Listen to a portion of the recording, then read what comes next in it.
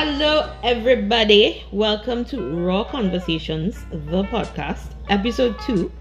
So, we're continuing from episode 1, where we spoke about 8 biblical keys to goal setting. I brought up faith, humility, commitment, diligence. Now, it would not be a podcast with friends if I don't actually have some friends come along with me. So today I have the amazing Zachary, middle name, he'll tell you his middle name, Lucas. Hi everyone, my name is Zachary. My name is Zachary Marlon Lucas, and I am excited to be on the show. I'm excited to have you, sir. So we're gonna dive in to the 4 keys for today, and then you're gonna tell us about a goal that you actually set out and you accomplished in the year 2020. Spicy. Hey. So, perseverance. That's the 5th point. So we will face setbacks and disappointments, but you need to persevere through rough times. You want to read the scripture? Sure. It's Hebrews 10:35-36. So do not throw away your confidence. It will be richly rewarded.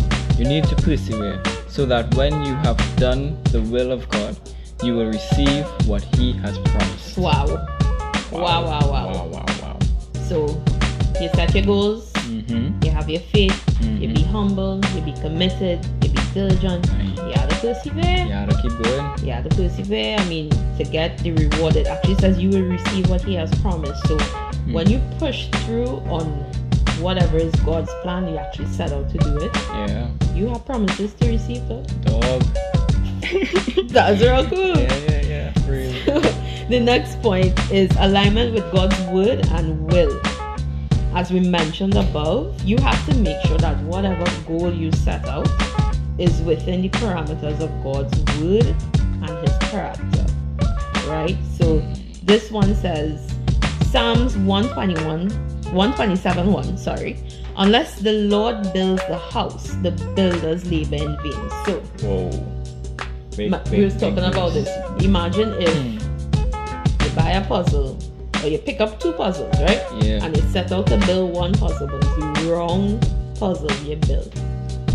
A 15,000 piece puzzle, Zachary, is the wrong one. But at some point, I don't know, this is the wrong one, and maybe if it's looking good, it's looking like the right thing. True. So, because remember, we could make plans and it could look so good. It could be a real good plan, but it's not the Lord will fail. Ooh, there are plans. So you sit down, you plan 60 days in advance. And the Lord just hits you and say, hey, what? Nah.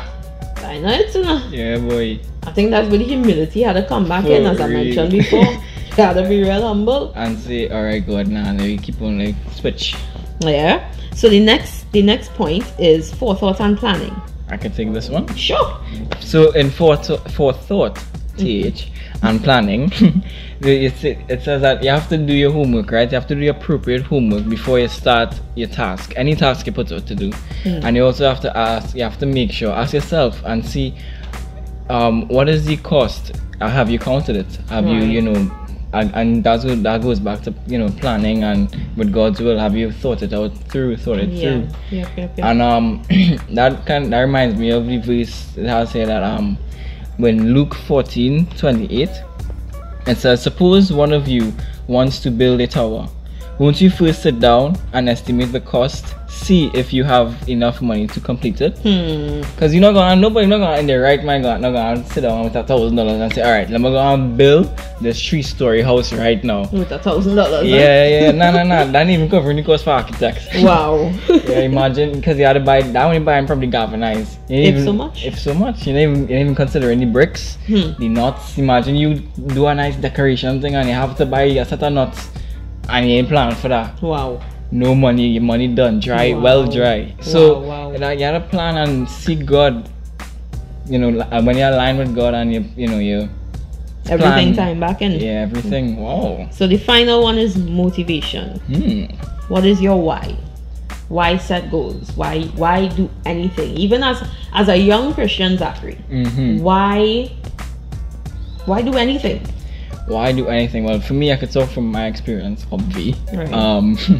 That I've seen in the world, and I've even experienced that in the world there's a lot of condemnation attached to a lot of the pleasures, so-called pleasures, and the things that the world offers now, and it's not the best. And when you come to Christ and you experience that kind of love and that kind of peace and the kind of I don't know how to describe it except saying that kind of hug, right? Yeah, that God have for you is amazing. Like you want to almost let other people experience that now.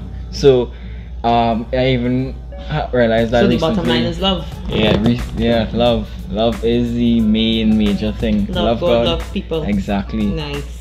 So the scripture I had for that was the one that talked about pressing toward the mark of the higher calling. So you're making sure that everything you do, Christ is represented, and people see the love of God through you, essentially. Yeah. So Zach, you want to tell us about that goal that you set last year, that and goal you achieved and everything? I'm actually really excited for him to talk about it because it's really cool. Yeah. So take it away, bro. Okay. So last year, 2020, wasn't a great year, but God. Anybody. But we were still, my friend and I, we were in a parking lot in Trin City Mall. For those of you who don't know, it's in Trin City. Nice. Trinidad and Tobago, for you international viewers. Big up. Yeah, so I was with my friend Darian Hamilton, and we were in the parking lot talking about something that was really weighing heavy on me, because my mom had recently lost her job in the previous year, 2019, September. So it would have been a couple months since then, and I'd have seen the effects of how the financial constraint is affecting us now. Right. And I know what it is to be going a month and seeing the fridge empty, cupboard empty, and I wondering, look, where the food coming from? Wow. Right? And it's into mommy, and you could see she's trying to hold it together, right? But she is holding it together. My mom had her trying, she went inside, but she was holding it together like a champion. And so I was speaking to Darren, and I was telling him that if my idea was that if 1 million people were to give $1, right? You would have $1 million, so you could do things with that. So imagine if you take that money and you buy groceries and you give it to single parents and to do all that stuff. So February passed and nothing really came of it, and like early March, late March, early April, around there, sometime around there, Darian, he called me and we were talking, and he said he was involved in a thing in his school called JA, it's called Junior Achievers. It's a whole thing business, right? Right. Young people create businesses, and his thing was the HEAL Foundation, right? Which stands for Help Everyone Appreciate Life, right? That's real cool. I find so too. When I heard it, I fell in love with it one time. Yeah. And when he said it, so the name struck with me as soon as he said it, right?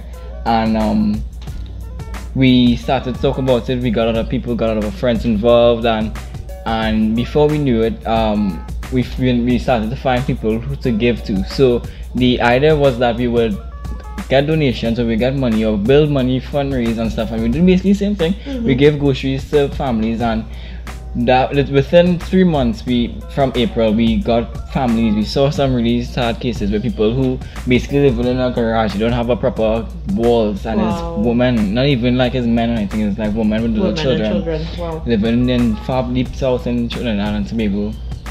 And yeah, so we did that, and then eventually later down in the year, December time, Christmas, we started off with let's say 5 or 10 families around that time, and by Christmas we had 90 families that we were able to give groceries to. Wow, that's real cool. Cool to see you guys. Yeah, and you can check us out on Instagram and Facebook. We're on the social media you're on. Yes. And you can donate too, and we have merch, Nice. Yeah, they have some really cool hoodies and t-shirts, guys.